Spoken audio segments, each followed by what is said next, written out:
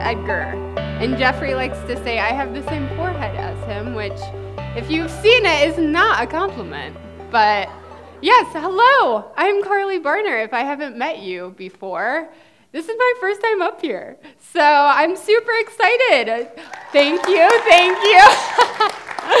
I'm really excited to be with you guys tonight and continue our series on being sent.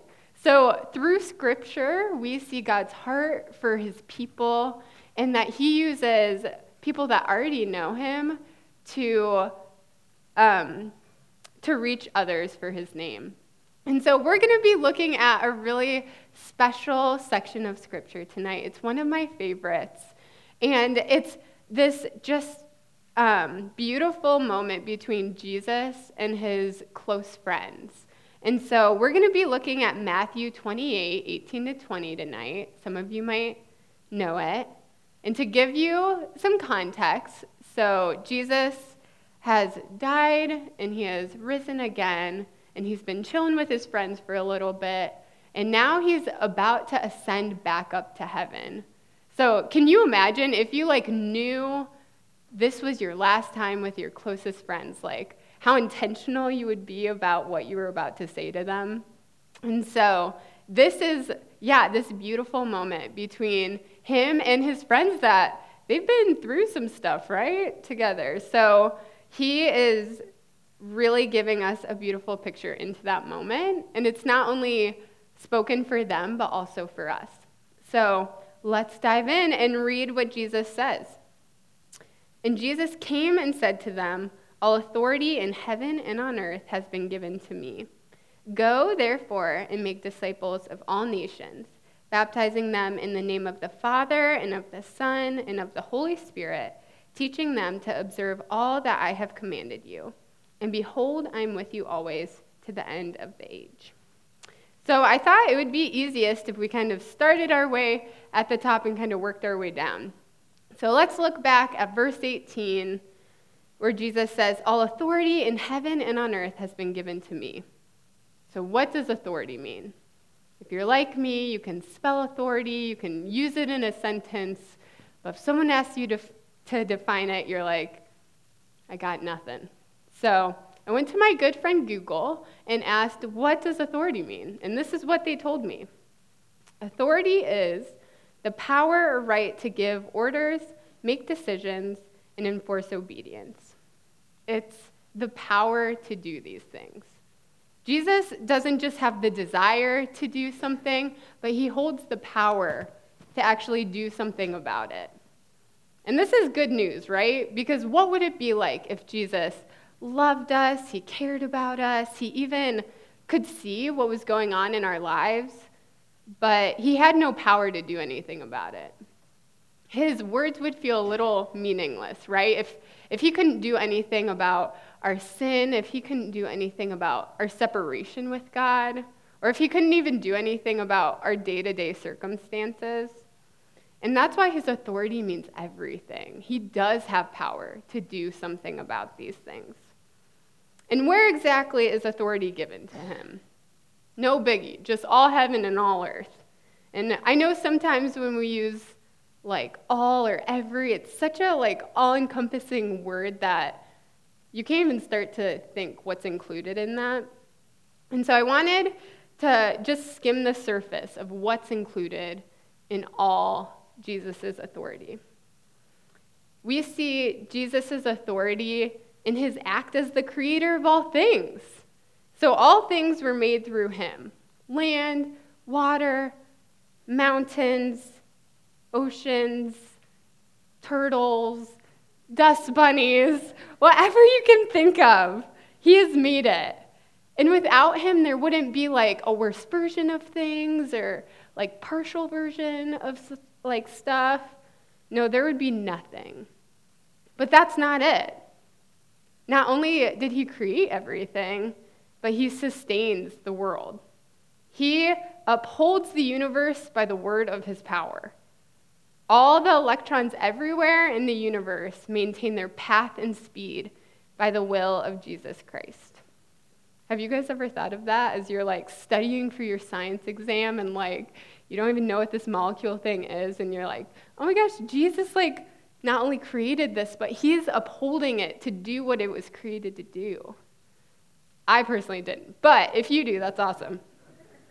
And we could keep going, right? Like if he holds all authority, it means he rules over everything from the weather to viruses. He rules over Satan, and he even rules over sin and death. He has the power to save us from the death that we could never save ourselves from. And that's just like a speck of his authority. So let's go back to our passage. Let's look at the next thing Jesus says. He says, "Go therefore and make disciples of all nations." So he just comes from talking about his authority and transitions to talk about our action. He's saying, in light of this power that I hold, go.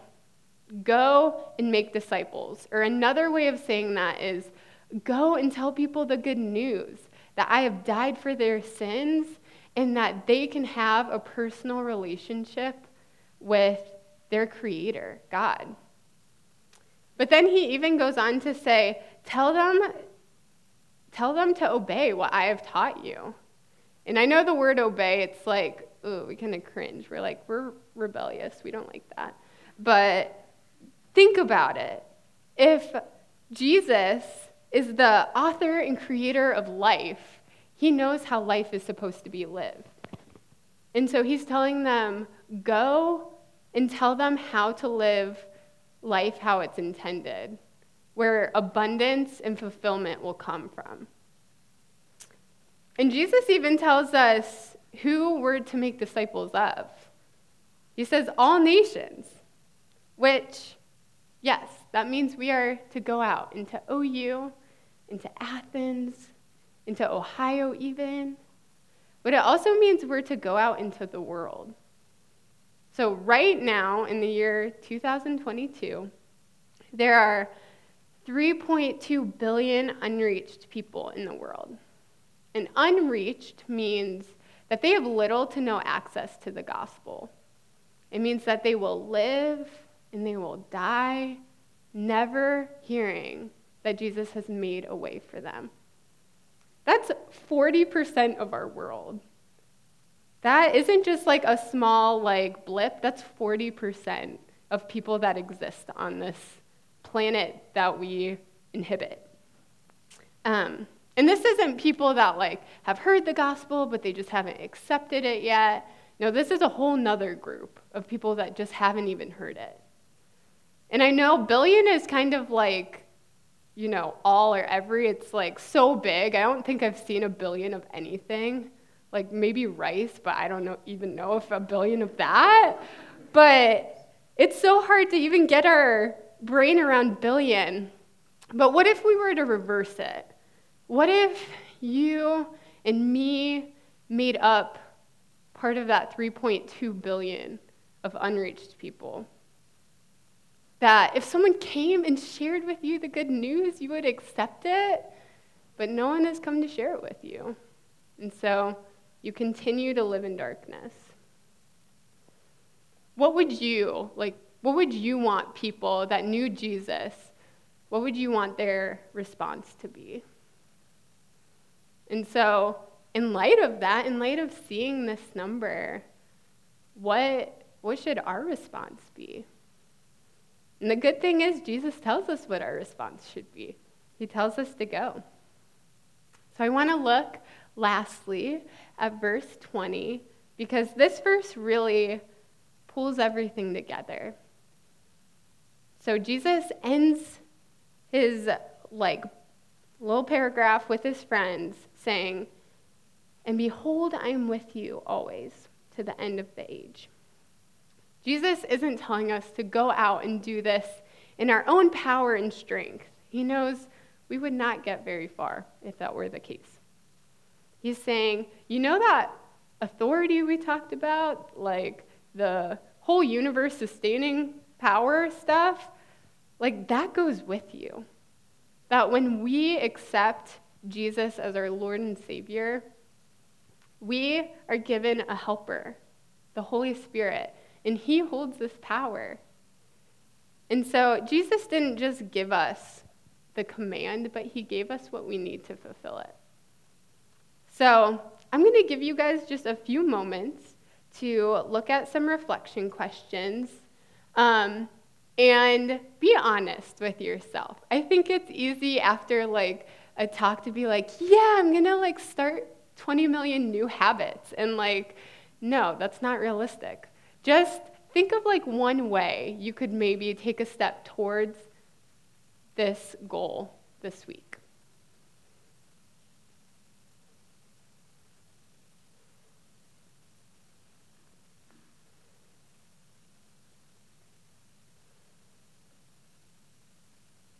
You can talk with your friends if you want.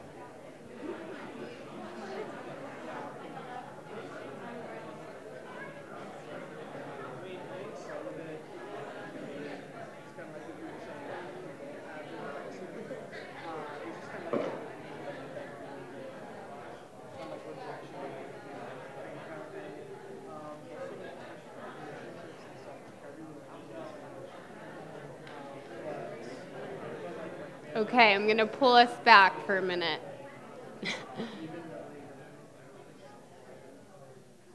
Sweet. Okay, so to close, I'm going to share with you guys my story of going. And my story of being sent actually starts with two girls living out these verses. So when I came to OU, I looked for fulfillment in any place you basically could. Good grades, friends' approvals, attention from guys, partying, like any area you list, I probably tried it. But even after trying all those different areas, I still felt just this emptiness, and I knew something was missing. And so I actually ran into some girls from Cru during this time. Their names were Allie and Katie, and I expressed to them this emptiness I was feeling. And they proceeded to share with me the gospel. And I was like, oh my gosh, this is what I was missing. This is where true fulfillment lies. And so I believed what they shared and I accepted it.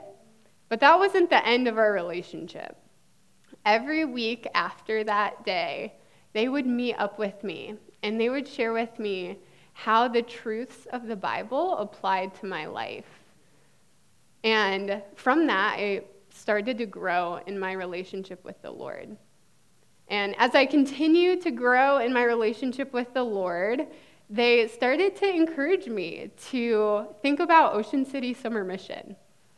And I was super hesitant because I had no idea what to expect. Like, anytime I asked people about summer mission, their response was, "Oh my gosh, it's amazing, you should go."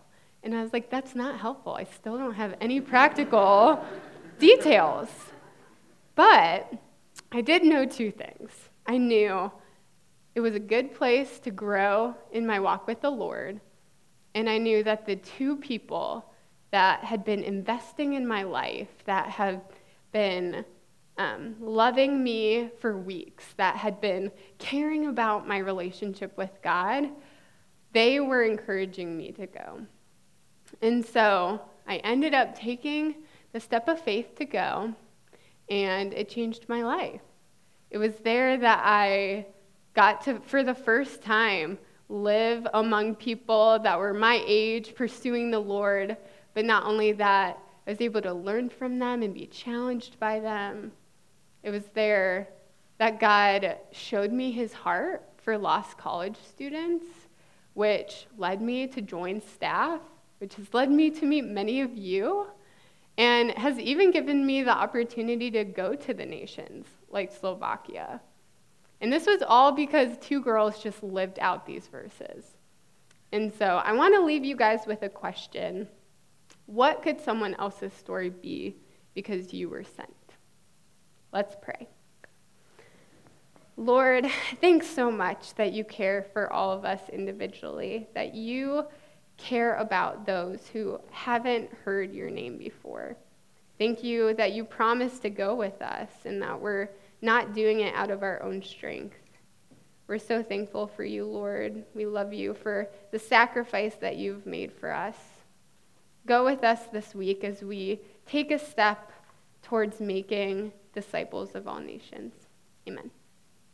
Thanks to our listeners for tuning in to this episode of the 180 Podcast, a production of Cru in Southeast Ohio. If you enjoyed this episode, please give it a like, a share, or leave an encouraging comment, and that will go a long way toward helping others hear about the podcast. The podcast isn't the only thing that we do. Whether you're a student living on campus or if you're still at home studying virtually, we'd encourage you to check us out on social media to hear more about what's going on. You can follow us on Instagram at Cru@OU, or to learn more about who we are and what we do, head over to our website, cru@ou.org. We'd encourage you, if you visit the site, to complete our involvement form to get more connected to all the things that are happening. Thanks for joining us. We look forward to seeing you next Thursday for another episode of the 180 Podcast.